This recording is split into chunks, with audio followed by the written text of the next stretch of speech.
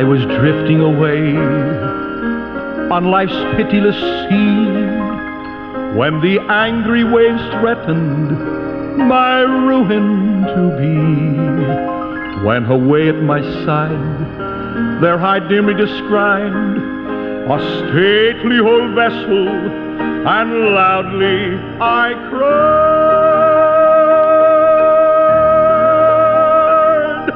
"Ship ahoy!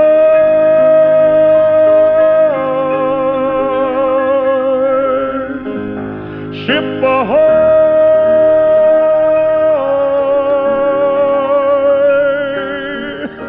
And loudly I cried, "Ship ahoy!"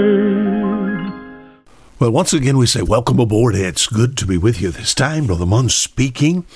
Our program here called The Mariner's Call, having usually a weekend opportunity to be with you by means of radio. Thank you for welcoming us aboard. The book of Ephesians chapter 5. We'll look at a couple of verses here.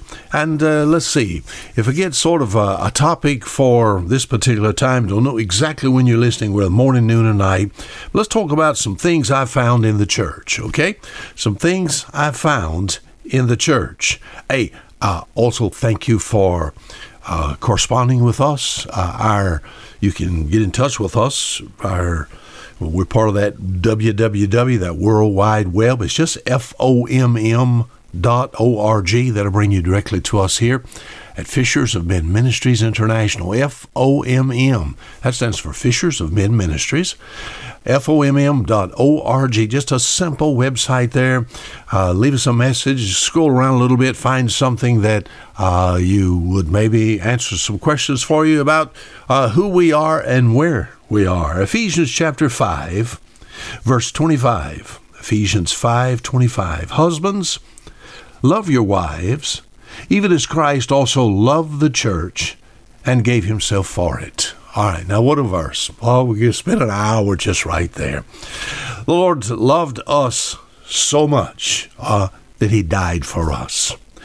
Thinking about the church, what I want to do is I want to look at it as we would refer to it in its assembly form.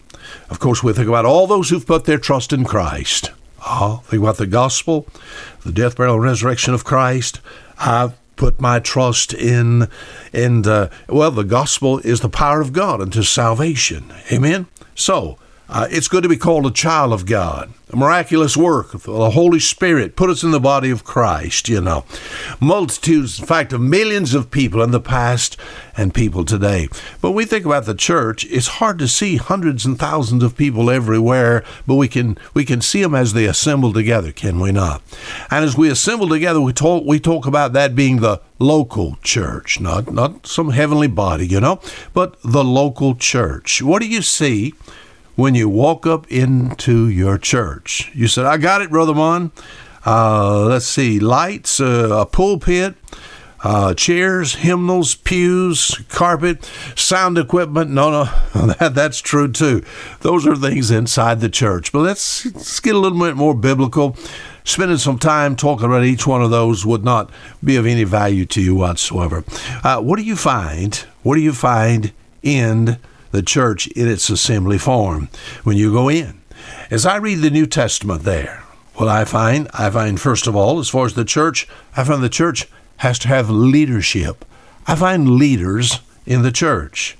Now, in the book of Acts chapter 14 and Acts chapter 20, these leaders are called overseers and elders.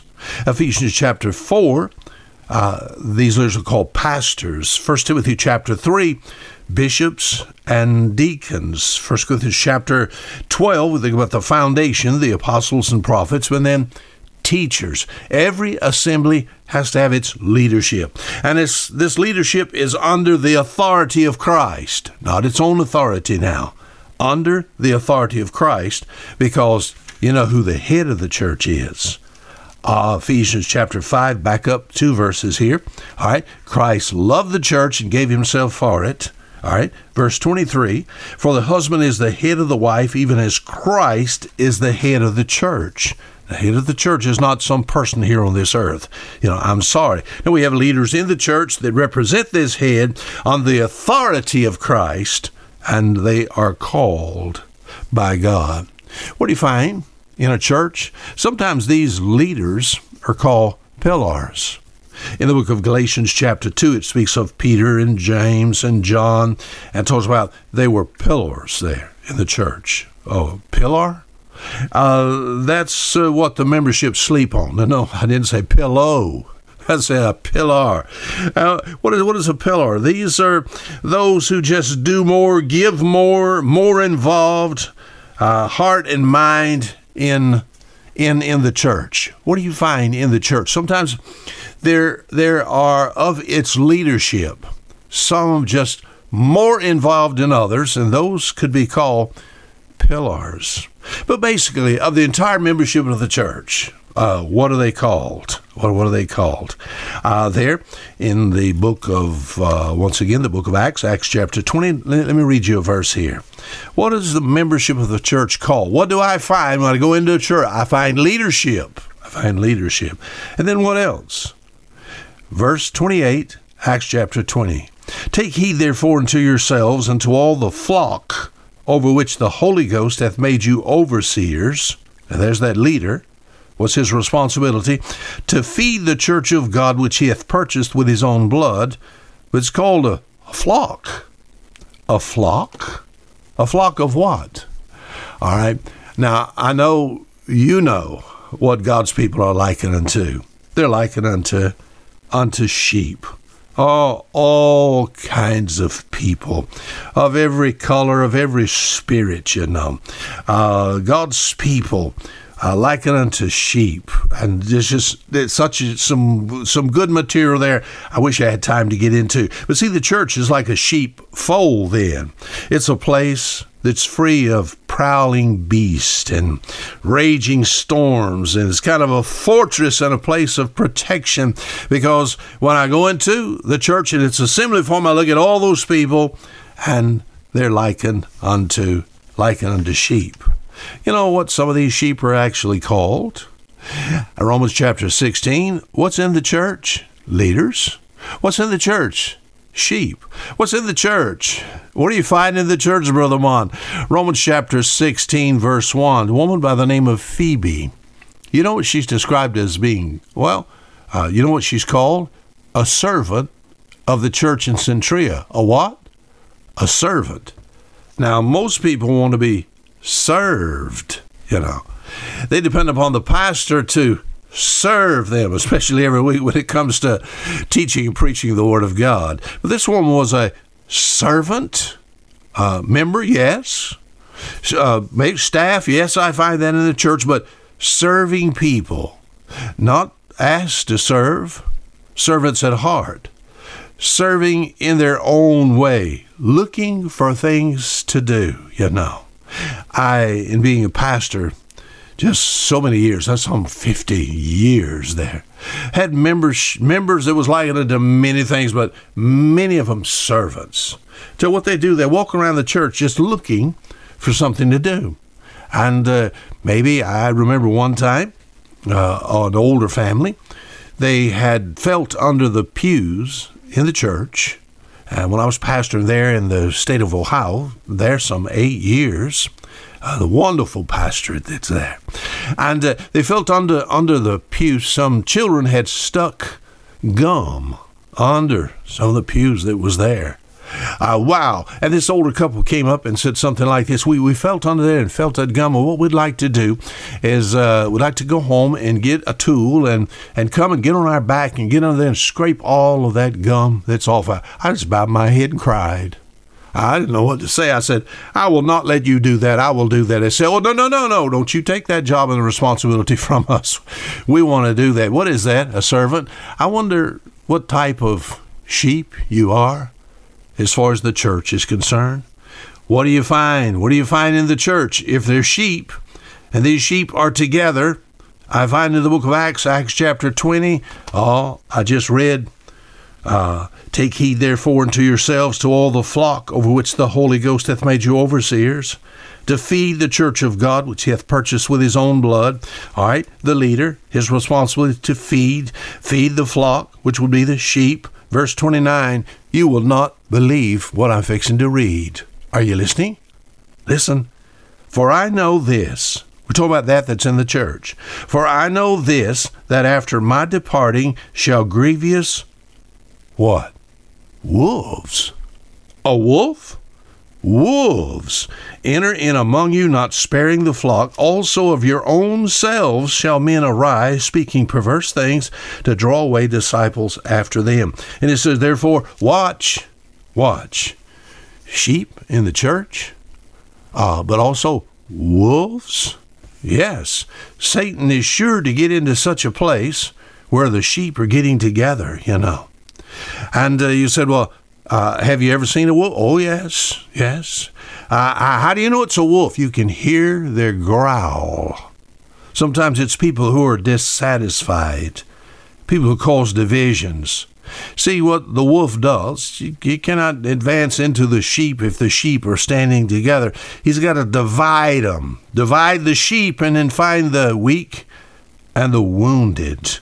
Once again, those dissatisfied, those who talk against the leadership, the pastor, the teachers, the deacons, as far as the sheep is concerned. I like that. I like being called, I'm the sheep of his pasture. Oh, but not a wolf. Am I talking to a wolf at this time? A good leader chase the wolf off? Yeah. A good leader physically, if it was a physical sheep, not only chase him off, but take the wolf's life. Now, spiritually speaking, all right, we must understand that as far as the leadership of the church, they must be wise in knowing how to judge and put away situations and people that would cause division.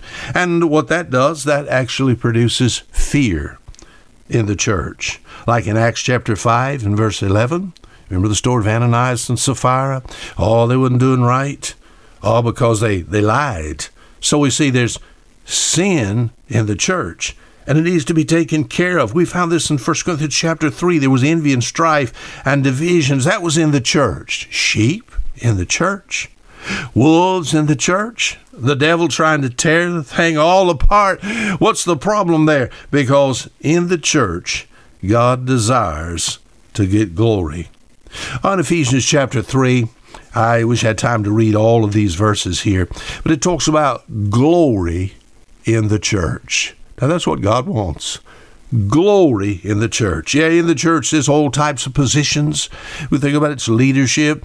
There are sheep. Of these sheep, there are servant-type sheep. Some of them are like pillars. Wolves that's in there. Sin that's in there. But glory in the church. This is what God desires. Glory in the church. Well, what is that? Glory?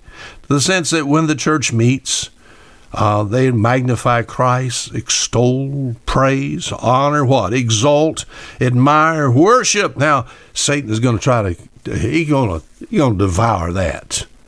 Satan, my friend, is mad, displeased where there's Bible-believing, Bible-preaching churches. And when you walk in there, I never would have ever thought. Years ago, you've been a pastor so many years. I am retired from the pastorate and full-time in missions now. And I would have thought I would one day walk in a church and sit and listen to a pastor that would be my pastor.